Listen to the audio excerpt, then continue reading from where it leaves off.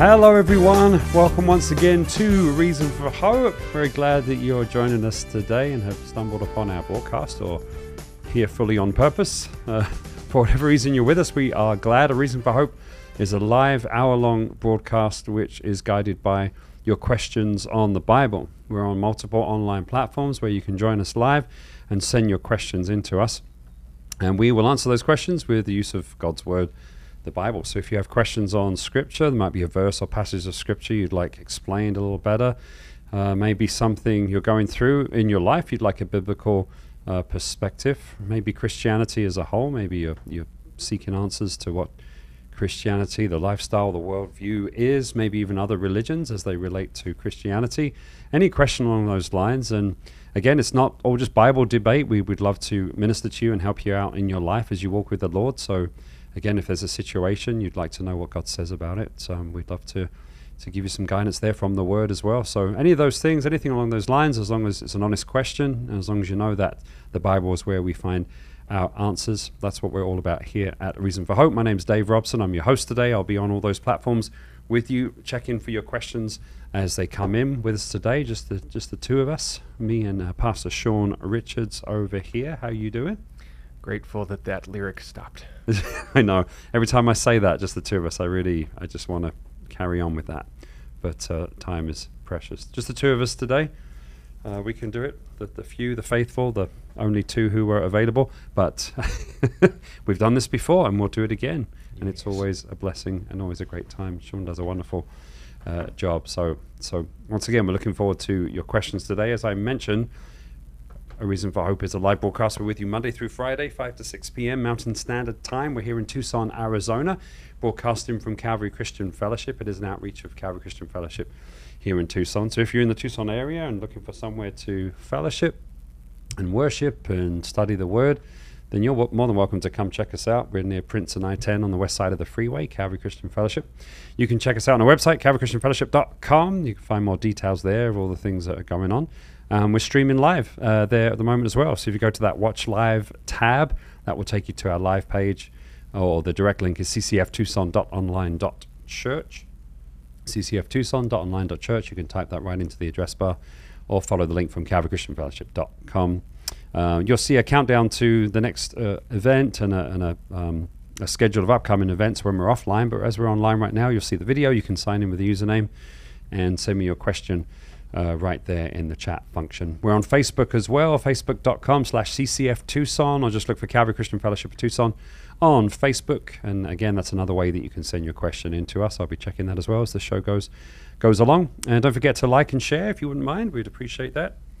And say hi, and also send your question in to us through that method. We have a mobile app as well, an app for your mobile device, I should say, Calvary Christian Fellowship of Tucson. Once again, if you look for that in your app store, we have a channel on Roku and Apple TV as well. So if you have those devices, a Roku stick or an Apple TV device or anything along those lines, you can find our channel, Calvary Christian Fellowship of Tucson, and watch us on your big screen. We're live on YouTube as well. The channel is called A Reason for Hope there on YouTube. Streaming live. Again, we'd appreciate it if you would like and subscribe and click on the bell to get notified when we're live and all that good stuff. It's a good place to go for archive. If you see that live tab right there, anytime we've been live, it archives right there. So if you missed a show or you want to kind of recap on a question that we covered, you can do that right there on YouTube on the live tab right there. Our senior pastor here at Calvary Christian Fellowship, Scott Richards, he's not with us today, but he is on Twitter if you'd like to follow along with him. Scott R4H, that's Scott, and then letter R, number 4, letter H. On Twitter, he posts highlights from the show. He posts commentary on like world events and news articles as it relates to biblical prophecy and end times and those kind of things. So if that's something that interests you, which it certainly should in these interesting times that we are living in, then follow along with Pastor Scott, and you'll find it very informative and sometimes almost amusing. So that's on Twitter if you're on that platform. We're on Rumble as well. We're not live on Rumble, but we post videos there. A Reason for Hope Bible Q&A. You'll find us there. And our email address, questionsforhope@gmail.com. Questions for Hope spelled out at gmail.com. You're welcome to email your questions there anytime as well. I'll be checking all those platforms, like I said, as we go along. So do send your questions in. any question about the Bible or what the Bible says about certain things, anything on your heart like that, please do send those questions in. We would love to hear from you. If you're listening to us on the radio, we're certainly glad that you are, but keep in mind that you're listening to the last show that we did pre-recorded, so we're not live with you, so to speak, but we're glad you're joining us. Drive safely if you're on your drive time, and then consider joining us on one of those live platforms where you can send us your question. But if you use that email address, questionsforhope@gmail.com, we'll try and get to that question on our next show, and maybe you can catch that in a couple of days. So with all that being said, we love to pause to pray at this point. Of course, we're doing something pretty serious, handling God's word. We want to be very accurate in what we share and do it all in love and all that good stuff. So we certainly want to acknowledge the Lord in all of this. And Sean, would you like to pray today? Okay. That'd be great. Dad, thank you that we have the chance to be here. We all know that we don't have anything to offer apart from you, so we pray that you would provide yourself to be given to your people as they hear your word. Allow it to be shared not only accurately and free from error, but also in the spirit of grace that you originally spoke it. Thank you that we have the privilege of sharing it in this way. Please preserve that freedom for as long as possible so you can be honored by it. We pray this in Jesus' name. Mm-hmm. Amen. Amen. Amen indeed. That is true. All right. Yeah. So, well, as I get caught up with you guys sending in your questions as you're joining us, we had a question from Aaron. This is actually something that comes up quite a lot on the show. Aaron asks, is slavery condoned in the Bible, and could it be justified in modern times? well, as far as modern times are concerned, there's more slaves now in circulation, if you will, than any other time in history. The problem is, much like those who level this objection, they have to commit what's called the equivocation fallacy, to use a term with multiple meanings, use it in one sense, and then hold someone against it when in another sense it's being applied. So, for example, when we're talking about the word slavery, it has a huge spectrum. Generally, I like to narrow it down to 5 if I'm having a conversation with someone, say at Tanca Verde, and they say, oh, the slavery is supported in the Bible. Usually the conversation will continue productively with, well, what kind of slavery? Because employment is slavery. Being a child and having to do what you're told is a form of slavery. Chattel slavery is slavery. Which one do you mean? Because all those things are very different. One is a criminal offense in most countries, and one is just the reality of growing up. So when we're asking the question, what kind of slavery are we talking about? We'll first define our terms. Before resorting to language, let's start with the dictionary. When it comes to the differences between types of slavery, it all narrows down to one factor, and that is how much of your rights are preserved. Now, if we're going to go as far as a spectrum is concerned, the total negation of human rights, the chattel slavery, if you will, where you're not considered a human being, you're considered farm equipment. The Roman pagans popularized this, where more citizens in the Roman Empire were slaves in this sense than any other, and we also associate it with the trans-Saharan and transatlantic slave trade, where people, of course, were dehumanized and reduced to the state of being just farm tools, no other purpose, no need for rights or preservation thereof. A step above that would be what we'd call indentured servitude. Some rights are afforded, but not a lot. It's not an ideal situation to be in. What puts you above the status of chattel slavery is that, like chattel slavery, the job description of a slave is to do what you're told. That's going to be true in all 5 definitions. But in the state of being told what to do, you also are afforded a limited time frame of which you will be in service to somebody. Indentured servitude is usually done not as a result of being kidnapped and forced against your will into a status in society where you just are the type of person who does what you're told. Your identity is reduced to that of a slave insofar as you need to pay off a debt.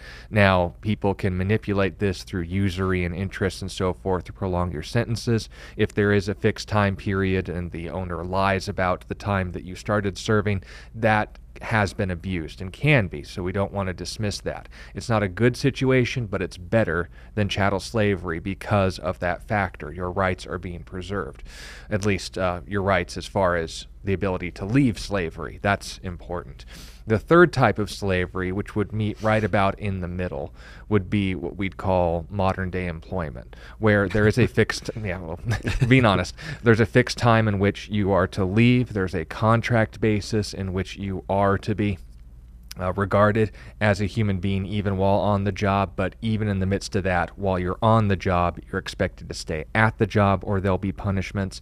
You're expected to be, on time and to leave on time, otherwise there'll be punishments. But at the same time, there's things like labor unions, which we'll get into in a minute, that can legally fight for someone's rights if they are violated. State law and so forth is what we usually associate in the United States, but we're not quite there yet.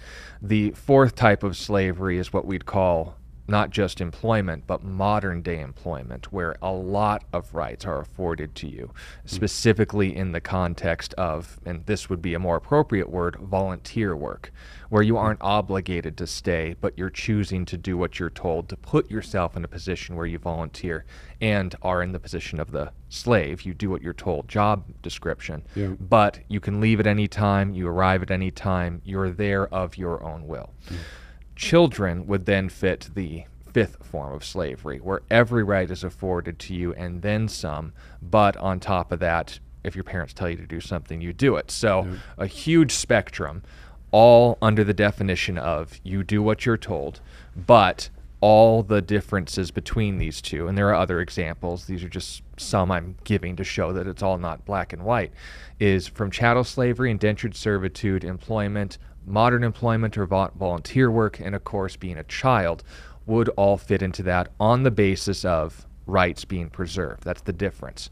Now, does the Bible use the word slavery? Yes, but is it chattel slavery? Is it employment? Is it volunteer work? That remains to be seen. And if you don't allow the Bible the liberty to define what it means, then you're going to be, accused of being dishonest, if not uninformed, when you make an accusation.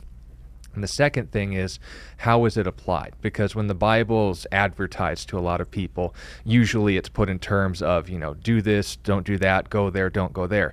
Yes, there are a few chapters that lay out legal terms, but the Bible isn't an instruction manual, it's a principle-based manual. In three categories of literature, history, poetry, and prophecy, each have to be handled within their own setting, time, and to the audience they were speaking to, so that we don't end up misrepresenting what's actually being described. We also need to take into consideration when we, like I said earlier, commit the equivocation fallacy. We say chattel slavery is the only slavery, that's the only thing it could possibly mean. Well, let's take that to the test. If we're going to note one of the key characteristics of chattel slavery, and that of course being that you're taken from your home and reduced to the state of a second-class citizen, your identity is now being brought into a slave. Would that be permitted in the Bible? Well, in Exodus chapter 21 and verse 16, we read the following, and this is again the law given to Israel. He who kidnaps a man and sells him, or if he is found in his hand, shall surely be put to death. Well, that rules chattel slavery out, because if someone were to do that in a biblical context, or at least under biblical law, would be worthy of the death penalty, and that's held along similar crimes like murder, adultery, and blasphemy. So, once again, define terms. If it can't fit into that definition, we're starting to get ticked up. But, say for instance, the Bible commands something but people did it anyway. Does that mean that the Bible condones it? Once again, no, because the Bible recording something doesn't mean it approved of it. There are quotations of Satan in the Bible. That's not doctrine. That's an example of someone who's lying, speaking, thus a lie. And a lie recorded in Scripture is a condonement of a lie. So once again, we'll take another step back and ask, what terms are set for slaves? Well, fortunately for us in the same chapter, Exodus chapter 21, we're told about the rights that are afforded to servants, and we're going to find out, and I use the word servant intentionally, that we're fit into in the category of five being the best and one being the worst. We would fit ourselves biblically into a 2.8, 2.7 percentage on the scale of ideal. Now, once again, I'm not going to excuse the behavior of people in history, people who were slave owners that tried to use the Bible, although it's ironic given the fact that the slave Bible, which you can find in museums today, has a lot of parts of the Bible that are removed in order to inform their slaves about Christianity, but for some reason there was stuff in there that slave owners didn't want them to read. So which is it? Does the Bible condone slavery, or does it condemn slavery in the parts they didn't want them to read? Yeah. So take that for what it's worth. But I argue 2.8. Why? Because we're given a list of rights that are afforded to people, not just on the basis of status, but also on the basis of gender. So in Exodus 21 and verse 1, this is the terms of how slavery is defined. Now these are the judgments which you shall set, before them. If you buy a Hebrew servant, he shall serve 6 years. In the 7th he shall go out free and pay nothing. So already in the span of verse 2, we're told a time limit, see indentured servitude, is set a maximum of 6 years of service, period, and it's only in the context of what? Payment. So indentured servitude's being identified. But note this, there's also additional rights, thus I'd put it a little bit above that. Verse 3, if he comes in by himself, that is into the status of a servant, he shall go out by himself. If he comes in married, his wife shall go out with him. If his master has given him a wife, and she has borne him sons or daughters, the wife and her children shall be her master's, and he shall go out by himself. But, verse 5, if the servant plainly says, I love my master, my wife, and my children, I will not go out free, then his master, this is important, shall bring him to the judges, so to public officials in leadership. And in that public setting, he will repeat his request. He won't be coerced into it. There'll be armed men nearby in case the master's trying to pull something. And what? He will bring him to the judges. He will also bring him to the door or the doorpost, and the master shall pierce his ear with an awl, and he shall serve him forever. So, and for those of you who are curious about this, additional verses in Leviticus and Deuteronomy note, this is the status of a bondservant. If you saw someone with a gold earring, it wasn't just jewelry. That was the status of a slave by choice. Someone who had committed themselves to a lifetime of service in the same way that we would compare to like Bruce Wayne's relationship with, what was his butler's name? Do you remember? Oh. I'm loose on my DC Comics. Alfred, that was it. Yes, Alfred. So you're considered a part of the family. You're included in the inheritance. You have a living situation within the home. You have a job description, a job to do within the house. But you are either released after 6 years, no exceptions, or you can voluntarily commit yourself on the basis of what? Not coercion, not fear, but a relationship, because rights were also afforded to do what while you're in the status of a slave? Marry into the family. So note that the picture of chattel slavery being the only kind of slavery, not an appropriate picture. But notice I also mentioned gender. This is verse 7. If a man sells his daughter to be a female slave, she shall not go out as the male slaves do. If she does not please her master, who has betrothed her to himself.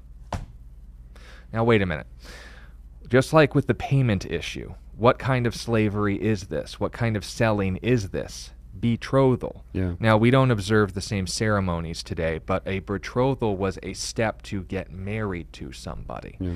And if you're in the status of a slave and then becoming married, well, that's an upgrade, depending on whether or not you buy into the modern matriarchist rhetoric, but that's another issue. He has betrothed him to himself, then he shall let her be redeemed. Then he shall have no right to sell her to a foreign people, since he has dealt deceitfully with her. What was the deception? The intention to marry. Then note as well, and if he has betrothed her to his son, he shall deal with her according to the custom of daughters. If he takes another wife, I noticed the hyphen there and read it poorly. Anyway, he shall not diminish her food, her clothing, and her marriage rights. And if he does not do these three for her, then she shall go out free without paying money. So literally the only allowed form of slavery in the context of indentured servitude for men had a time limit and a provision on the basis of relationship to commit yourself longer, but no farther than 6 years otherwise. in the context of debts. If a woman sold herself for a debt and she was not afforded all the rights of a wife, her debt was forgiven. She was to go free, no exceptions. Now, there's other groups that would, and again, I say this intentionally, dishonestly present Scripture as to be pro-slavery. And if we're going to follow that route, then obviously we as Christians are going to look to the example of Jesus, who for whatever reason never bought or sold or treated slaves in the way that they advertise as such. So what's the problem? Well, if we can't look to Jesus, then we can look to his followers and what they concluded from Jesus of Nazareth's direct example and teaching. And that was what? Well, the best example inside of the Bible, and then I'll provide one outside before we get to the next question, would be the book of Philemon, where in the context of the Roman government, which was not Christian, it was pagan, thoroughly so, in fact, where slavery was the status quo, and Israel in particular, but the Christians, had no political authority to challenge the status. In fact, even going into the Middle Ages, the abolitionist movement, spoiler alert, spent most of their time freeing slaves, not making legislation to abolish it. What later ended up happening was just following through on, there's a gap in our economy because all these Christians keep freeing the slaves. What gave them that idea? Well, let's turn there to the book of Philemon, and in that context, Paul the Apostle is speaking to a friend of his, and with the person he was sending along the letter to. Well, let's just read it. Philemon, again, was written to a man by the name of, let me get to the first verse, Philemon. Makes sense. Verse 1, our beloved friend and fellow laborer, to the beloved Epipha, Archippus, our fellow soldier, and to the church in your house. So we're told a little bit about this guy, his wife, and his family. They had a house where they gathered with the church. Now, the church, we usually think of a building. It literally, the word ecclesia, means a gathering of like-minded people. Wherever Christians are gathered, that's the church. Just note that as a little bonus. Verse 4, I laugh every time I read it. I thank my God, making mention of you always in my prayers, hearing of your love and faith, which you have towards the Lord Jesus, towards all the saints, the sharing of your faith, and have now become effective by the acknowledgement of every good thing which is in you, in Christ Jesus. For we have great joy and consolation in your love, because the hearts of the saints have been refreshed by you, brother. Now, you wonder why I'm laughing at this. Paul's setting him up. He's building up this situation where, since I know that you have such an abounding relationship with Jesus and it's just impacted your behavior and decision-making, this is going to be important. Because, in verse 8, he says, therefore, though I might be bold in Christ to command you, I could give you orders, what is fitting. Yet for love's sake, I'd rather appeal to you, being such a one as Paul the aged, the prisoner of Christ. You can tell he's really laying this on thick. I appeal to you for my son Onesimus. Onesimus was a slave's name. Like when you were put into that state in the Roman government, you'd have your name basically replaced with a number. Onesimus. Tertius was one of the individuals who penned, not wrote, but penned the epistle to the Romans. He's mentioned at the end of the book.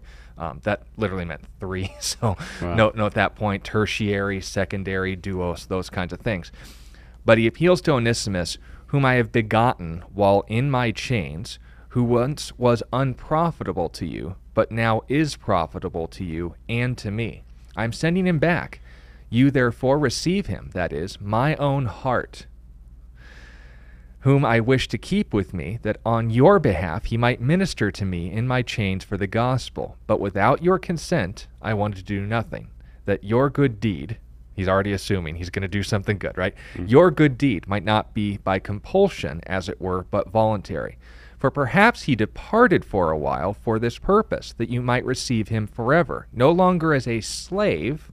So Onesimus was a slave in Philemon's house, but more than a slave, a beloved brother. He's a Christian now. And he says, especially to me, but now much more to you, both in the flesh and in the Lord. And then he goes on to note, I'll be coming soon to see both of you, if you catch my drift. But the point being made is this. Philemon was what they called in the ancient Roman culture fugitivus.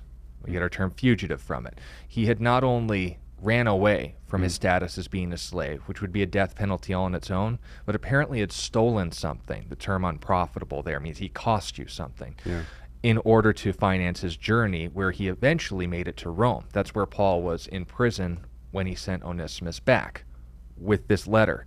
And the hilarious part is, on top of this huge guilt trip that he's giving on him, he's appealing to him on the basis of what? Jesus Christ in you. Yeah. The same Jesus Christ that inspired Paul in Galatians to say there is neither Jew nor Greek, no cultural differences, male nor female, no gender differences, slave nor free, no societal differences. You are all one in Christ Jesus. So this attitude, this mindset that literally rewrote society as far as Christians were concerned, and eventually the world as it was concerned, did not see each other distinct based on class, based on finances, based on gender, based on even your cultural background. Colossians adds in barbarian or Scythian, whether you spoke Greek or not. The idea was that because Christ has placed his value on you, that is your new identity. So what then is the implications of that? What is the teaching of that? Well, a man by the name of William Wilberforce, came from your neck of the woods, Dave, was the first legal abolitionist. And what do I mean by that? Well, an abolitionist wasn't just someone who tried to get rid of everything. It was specifically in the context of the transatlantic slave trade. And in his abolition of this, his political activism, he was at a point where he could actually influence things legislatively. As I mentioned before, Christians just on principle freed all their slaves because they're my brothers. Right. I can't see them in this way. Look at how Paul viewed and treated Onesimus and Philemon. So the point of emphasis is this. If in the Old and New Testament you have rights afforded to them, if in the Old and New Testament a new identity given to them, and even in the face of blatant deception on the part of critics of the Bible who would say, well, it says that you can beat a slave within an inch of your life, until you read 2 verses later and it notes if there's any cosmetic harm to them, they are freed from their captivity, their slavery, period. When they would make it note and saying, well, it reduced them to farming tools. Why? The word slavery. It defined the term. There's more than one way to use that reference. Then you have to go to the New Testament and ask, well, then how was it applied? And you see the foundations of modern abolitionism, which is what we have taken for granted as a society today. Now you ask the question then, well, you started this conversation saying there's more slaves today than any other time in history. Exactly. The advent of Islam, which institutionalized slavery for both women and men, and by the way, established it on the basis of color. I can give references to that. Based on the influence of communism, the removal of Christian values, the rejection of foundations for Christian values, and essentially making the, in particular, the child sex trafficking slavery, as we see in the world today, all the more profitable than ever. We see a distancing from God promoted these ideals, but a drawing near to God with historical evidence and citation ends up removing it. So does the Bible condone slavery? What do you mean by slavery? If you mean chattel slavery, of course not. That was a capital offense. Do you mean indentured servitude? What do you mean by that? Because it's a little better. Do you mean childhood? Yeah, it makes reference in Romans that a child is no better than a slave as far as he's under his father's house. Do you mean employment? That people were employed, maybe not with all the rights we enjoy in the United States, but it's still, still there.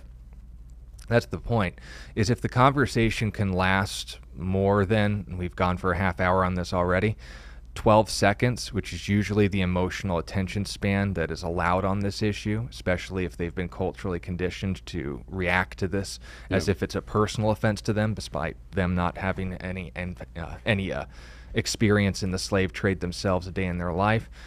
This isn't an intellectual issue. This is an emotional issue that's been used to manipulate people, and I'm not a fan of that. Yeah. Very good. Well, thank you for laying that out, Aaron. Hope that helps you with that question. Thank you for it. A question from Violet. What does it mean to pray without ceasing?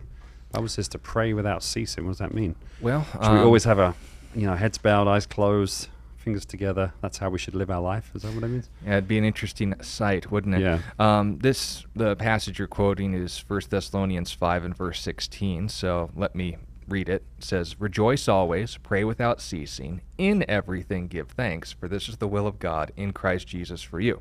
Now, since we consider Jesus our example, how did he live this out?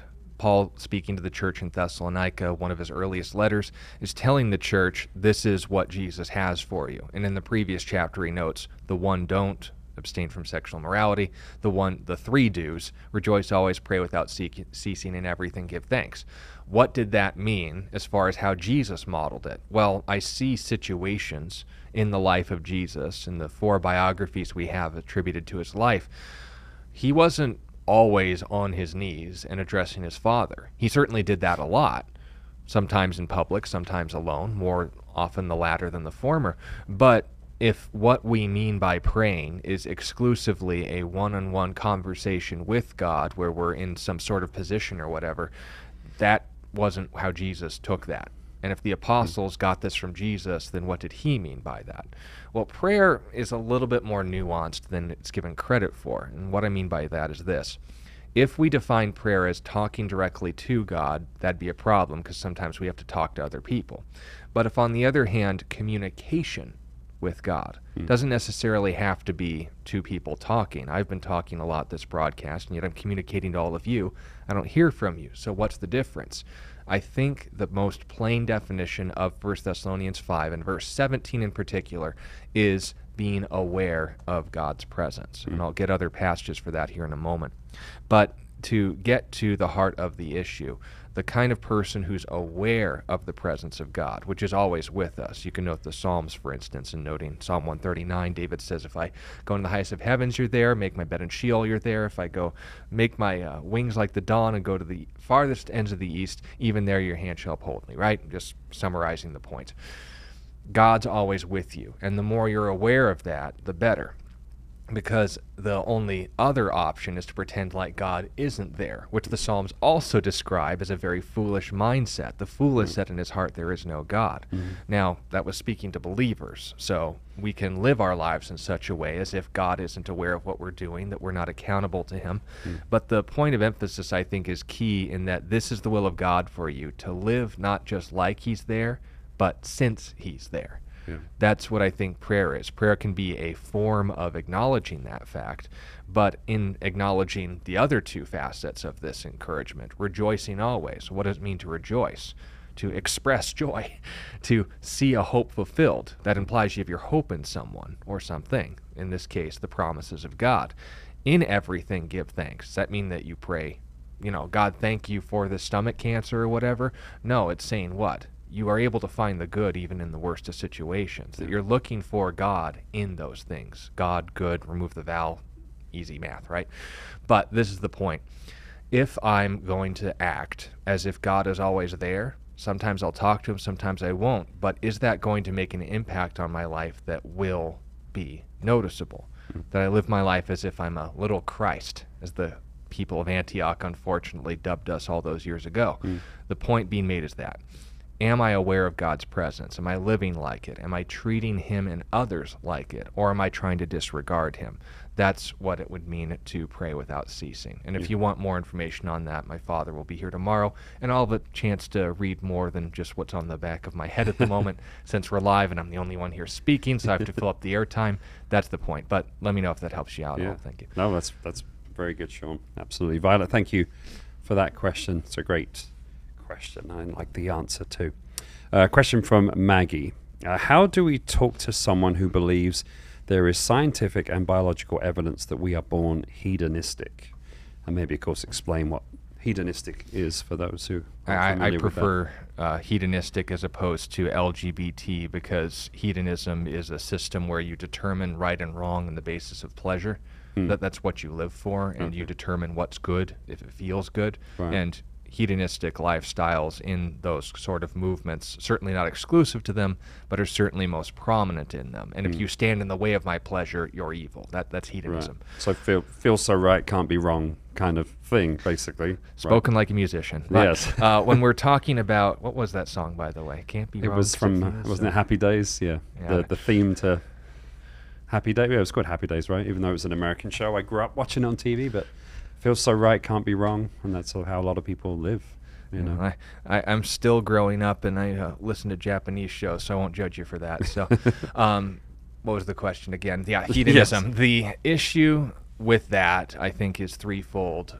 This isn't in the conversation, but first of all, the argument's a moral one, right? There's biological and scientific, whatever that means, evidence that someone's born this way.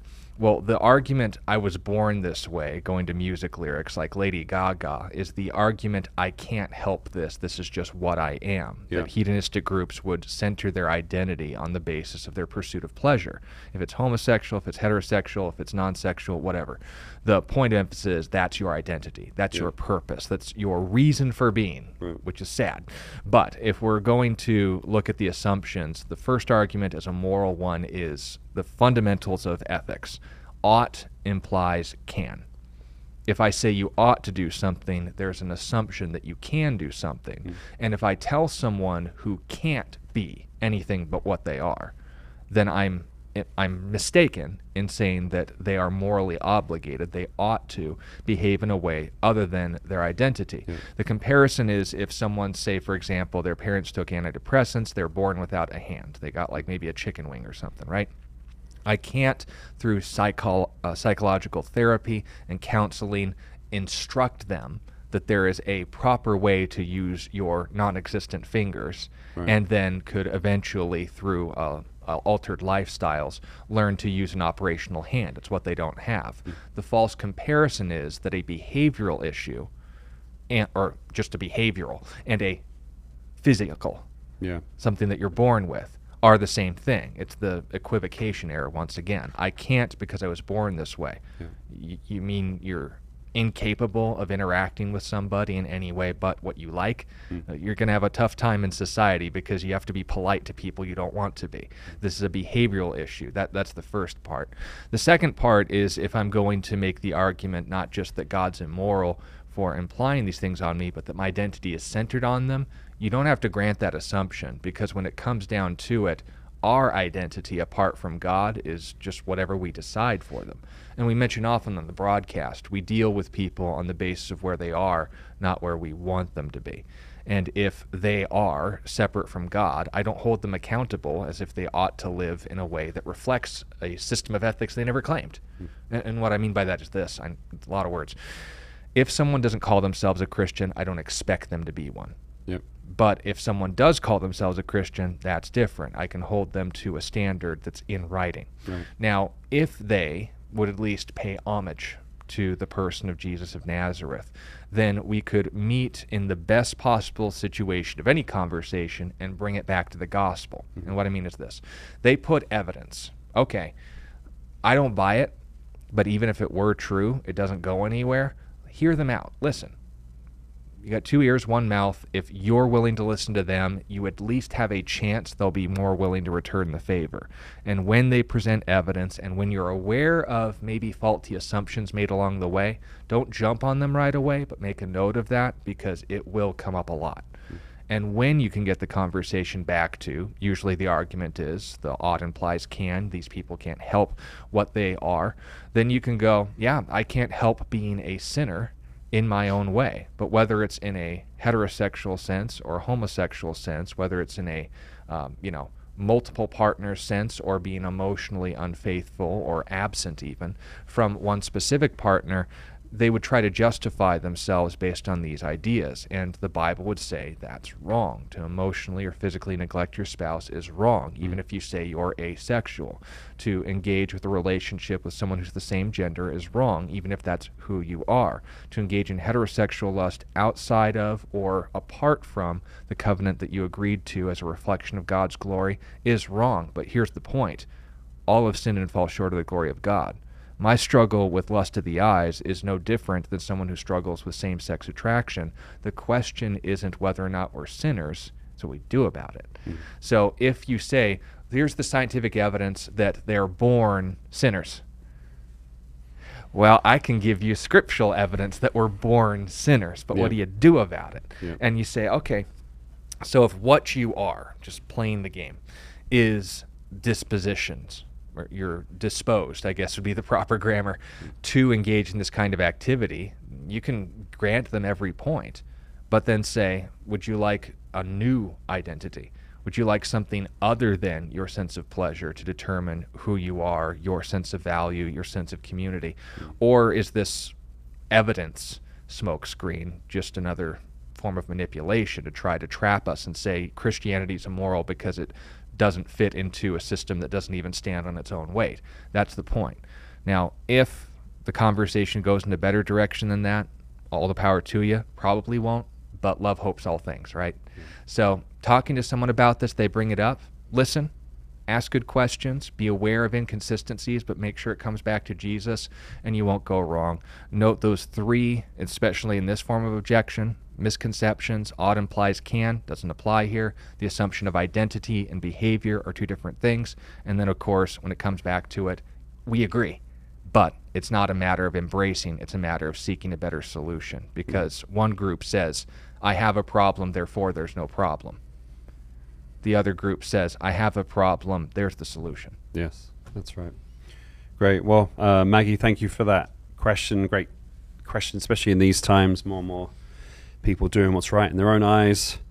So I hope that helps you out with that. Thank you for asking that question. A question from Holland. Where do people go when they die during the millennial kingdom, since Jesus is on earth at that time? Yeah, you're clear when we define heaven, it's with Jesus. So the point of emphasis would be to physically die on a world where Jesus is. What do? You just make a round trip or something? I don't know. Yeah. Now, it's a good question. I'm trying to remember in Isaiah where it talks about this. And for those of you who might want to read ahead as well, I'll be going to Luke 16. It's the account of the rich man and Lazarus. But I want to say it's Isaiah 65. The description that we're given of the millennial kingdom as opposed to the new creation is because it mentions physical death for someone who's at 100 years old, but it makes a specific, Isaiah 65 and verse 20. It makes a specific distinction between the person who's accursed and who isn't. So let me start in verse 17. For behold, I create a new heaven and a new earth, and the former shall not be remembered or come to mind. But be glad and rejoice forever in what I create. For behold, I create Jerusalem as a rejoicing, and her people a joy. I will rejoice in Jerusalem and joy in my people. The voice of weeping shall no longer be heard in her, nor the voice of crying. Now that's literally quoted verbatim in Revelation 21 with the new heavens and the new earth. But also note as well, what does Revelation 21 add in verse 4? No death nor crying, right? So there's no death. But in Isaiah's description, this would be distinct in verse 20. It says, no more shall an infant from there live but a few days, nor an old man who has not fulfilled his days, for the child shall die 100 years old. The language is literally, if you're dying at 100 years old, we'd still consider you a child. But, and this is key, the sinner, being 100 years old, shall be accursed. And then it goes on to note that they'll have property values again. But the point being made is this. That passage would give me a good idea of the millennial kingdom because, first of all, noting the new creation language, but making a distinction from what we're told in total detail in Revelation 21. There are two things. First of all, this is in the Old Testament. We'll get to the New in a moment. People who are with Jesus, and especially people who've been given glorified bodies, will likely have, definitely for the glorified bodies, but for those who are physical survivors of the tribulation, who will be enjoying this new earth state, I guess would be the best way to put it, the Isaiah 11 world, restored to Eden-like conditions and so forth. People then lived to be almost 1,000 years old without the advantages of having the sin and the curse, the curse of sin removed. So there's going to be a new system of aging in play because we'll be on essentially a different world, though the same. Now, what are the semantics of all that? We'll wait and see. But the idea is that those who are with Jesus will stay with Jesus. That's important. Whether they, at 100 years old, will physically die, then get a glorified body, or they'll live to be 1,000, like other passages in Isaiah note that people will be as old as trees and so forth. I'll leave that to confirmation. I'm more in favor of the idea of them physically surviving through the span of the millennium. Yep. But the other stat, the fact that people will be physically born during this time, not to the glorified people, but to the survivors of the tribulation, they will still sire children. And like we saw during the days of Adam and Eve, being able to keep up virility for centuries at a time is going to create a population boom, and these children will still have to make a decision to follow the Lord or not, and we'll be able to tell who's corrupted or converted, right? Yep. Or perverted versus converted. Almost had the rhyme down. The idea, though, is that at the 100-year mark, that would be a note of someone being accursed by God. And where would they then go? Well, in Luke chapter 16, the account of the rich man and Lazarus, we're given a description of those who are essentially waiting for their day in court. It's not a pleasant condition, but it's not capital H hell either. And again, let me just get the verse so that you can read it on your own time. But the idea, it is Luke 16. Starting at verse 19, the point of emphasis is that Jesus describes a condition where those who are awaiting judgment or awaiting redemption, they obviously wouldn't be awaiting redemption, Jesus is here, but this place still exists. The grave, Sheol, lowercase h, hell, the abyss as it's sometimes called. That's the compartment for those even today who have physically died apart from Christ. That wouldn't change even in the millennium. But the fact that people, and this is the part of the question that we don't really have the answer yet, how will people who physically, die during the millennium be reintroduced to Jesus? And the question is if that is even going to be a thing at all, apart from separation from God, because we'll have no disease, we'll have no predation of animals, no issues with nature. We'll go back to the Eden-like conditions where the only thing they had to be concerned about was violence against each other. It was only until after the flood that we saw a lot of the effects of nature as we see it today. So that's a point of emphasis. But if we're going to just stick to Isaiah 65:20, same place they are today, the place of the dead. They're awaiting judgment, not capital hell, but certainly a place where they have no one to blame for their state but themselves. That would be my answer. Thank you, Sean. Thank you for laying that out. Holland, yes, that was your question. Thank you for that. Hope that helps you out as well. Appreciate you being part of the show today. Question from Goodness of Mercy. What a great name. Why do we celebrate Labor Day? Is it a pagan holiday? What is the significance of Labor Day?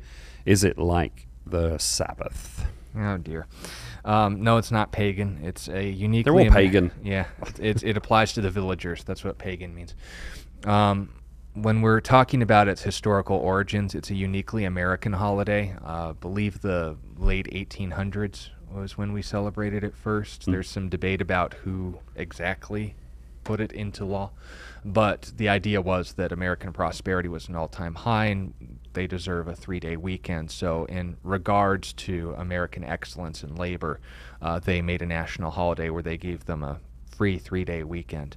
Now, the idea of the weekend as a principle actually comes from Christianity. The idea of a Sabbath day where you get sundown Friday to sundown Saturday as a time of rest, that's where the concept of Saturday being recognized as a day of rest came from. And then Christians gathered on the first day of the week, according to the Roman calendar, that was Sunday, in order to commemorate the resurrection. And the state recognized, it didn't invent, but it recognized as a Christian, Judeo-Christian basically, principle-based government to recognize these 2 days as just mandatory rest unless absolutely necessary. So that's where that's come from. But the Labor Day issue, no, it's not pagan. If you want to treat it like a Sabbath day, the attitude depends entirely on you. But it's not necessarily secular, but an entirely non-religiously affiliated holy day. It's just a federal holiday where our government recognized we did a good job and we deserved a break. That's all it is. Right. Very good. For those outside of America, it means Monday. Right, just another Monday. So do as little work as possible. Great. Well, goodness of mercy. Thank you for that question. Hope that clears that up for you as well. Question from Yari. On a new heaven and a new earth, does God destroy his dwelling places as well? I heard on one website, heaven will be destroyed because Satan fell from there, and the place God dwells now was corrupted by Satan. So the new heaven and new earth, God just wipe it all clean and create new ones of everything. No, Clean I slate. don't know where you got where they got the idea that the old heaven was corrupted because Satan fell from it. Satan's the problem, not the place. Yeah, I think the fundamental misunderstanding is the term heaven. When we use the word heaven, we mean one of three things: either the atmosphere in Genesis 1, we mean the universe as a whole, the heavens as they're oftentimes used, or the place where God directly manifests his glory. He's the object, not the place. So if God comes to earth, this has now become heaven. If God comes to the new earth in the new Jerusalem, where we're told in Revelation 22, the Lord God will be its light, that implies a presence there, and the Lamb will also be there. So we have God the Son, and we got the Spirit as well as omnipresent. So note that. But the point being made is that third heaven distinguished from the others. It comes from 2 Corinthians chapter 12, I believe. Paul the Apostle emphasizes it not as a layer of heaven, but a term applied to heaven. So when we see its usage in other places, it can refer to the atmosphere, when it can refer to the universe, and it can refer to where God manifests his glory. The third term wasn't corrupted. That means that God got corrupted by Satan's fall. That's blasphemous. But if on the other hand we note where his glory manifests, it will come to earth, because we're told in Revelation chapter 22, or actually 21 as well, the tabernacle of God is with man, and that he will dwell with them, and they will be his people. God himself will be with them and be their God, and God will wipe away every tear from their eyes. Be no more death, nor sorrow, nor crying. There will be no more pain, for the former things have passed away. That's the new creation. Now, using Isaiah 65's language intentionally, but building on it, no more death, that's the new world we look forward to, that Peter was talking about in 2 Peter 3, but 10 through 13 if you want to look it up. But the idea of Satan falling and thus making a fallen heaven, whoever made that or wrote that article or whatever really misunderstood what heaven is. And if our focus isn't on Jesus, we're going to miss the whole point of heaven itself. So that would be my caution. Careful what you read. Yes, indeed. Yari, thank you for that. Thank you for that question. Hope that helps you. Question from Robert here. Good evening, my brothers in Christ. So I believe when at the great white throne judgment, there won't be any defending yourself, because the Bible says the judgments of God are true and just. Do you think this may be the reason why no one will be able to defend themselves at the great white throne, because they will know the judgment against them is true? Talking about the books being opened. Just wanted to hear your guys' thoughts. Thanks, and God bless. Yeah, there won't be much arguing with God, I imagine. I wouldn't be much arguing with that either. I think he's on the point. Yeah. If you want me to read the passages that would support your view, I can. This is Revelation chapter 20, where it notes the books being opened. It's using the same language that we read in Exodus about people being brought to judgment for their crimes. This starts in verse 11. Then I saw a great white throne, and him who sat on it, from whose face the earth and heaven fled away, and there was found no place for them. And I saw the dead, small and great, standing before God, and books were opened. And another book was opened. This is the book of life. The dead were judged according to their works by the things which were written in the books. The sea gave up the dead which were in it, that's the nations. Death and Hades delivered up the dead who were in them, the place of judgment. And they were judged, each according to his works. Then death and Hades were cast into the lake of fire. This is the second death. And anyone not found written in the book of life was cast into the lake of fire. Now, lake of fire, of course, that's referring to capital H hell, the dwelling place of those who live separate from God's blessings forever. See Revelation 14 for more detail on that. But the idea of people standing before God and them being judged according to their works, these are very one-sided activities. If someone's standing before God, it's not as if they're speaking or giving a case. It just says that they're standing. It might be a bit simplistic, but I think it's a fair picture. Also, judging, we usually think of that as, you're being judgmental, you're condemning me. Not always. Judgment just means to come to conclusions. We need to do that on the basis of evidence, eyewitness testimony, court cross-examination, so forth, reliability of the witnesses and all that. But all of that is meant to imitate what God is by nature. So it's not as if God just arbitrarily decides, heaven, hell, heaven, hell, whatever. It's the idea of him knowing all things, having been the eternal eyewitness, him being truth by nature, that you can't charge truth of perjury, and that, of course, our desire to call forth a witness will be a witness in of ourselves, because our lives will tell the tale. Right. All things are bare before him to whom we must give account. Yep. And that would be the point of challenge to this view, but I think it's fair to say that there won't be defending your actions. There will be giving an account of your actions, because that's, as far as I can remember at the moment, the only kind of language we give of someone standing before the throne of God. Because, I mean, you see people today who can just thump their chest and go, if I saw God, then I'd tell him, you know, all that stuff and whatever. But when you're in the presence of something that's actually happening, it's we're running low on time here, so I'll just drag this point out a little bit. When we were doing a little, physical activity event, and we did the dizzy bat rally, where you have to stick a baseball bat on your forehead, spin around it in a forward leaning position, and you basically just put your brain on tilt for about 30 seconds, and then you just have to run straight. And you can eventually dive off to the side, you roll around, everyone has a good laugh until it's their turn. But the idea is, I'm drilling myself and saying, okay, just make sure that it's one step at a time. Don't run, walk. Remind yourself to not lean into it, but just continue moving with it, because your body's pushing it. I could intellectualize it all I wanted, but by the time my brain was in literal vertigo, it didn't matter what kind of prepping I did. It didn't matter what kind of attitude I did. When reality hits you like a truck, you'll fall down. And that's, I think, the point. When an atheist or a Muslim or whoever is going to try to challenge God, that's the kind of stupidity that could only come from someone who isn't actually there. When you're in the presence of a holy God, literally, Scripture says every mouth will be silenced. So the idea is just that. And even if he were to entertain their arguing against him, well, just again, I'm using illustrations aside because I think I've belabored the point. You're going to be put in a position where someone could counter every argument with direct evidence. So good luck trying to argue with someone who knows everything. The point being made, though, is that, and if you want, you can listen to our previous studies going through Ezekiel, where the king of Egypt, believe it or not, in his state of judgment is comforted knowing that he will be getting exactly what he deserves, and in that state before standing before God. So let me know if that helps you out, but that's my answer. Very good. Robert, thank you. Thank you for that. Well, we reached the end of our show. That went super fast. That second half an hour just flew on by. Thank you, Sean. Great job today.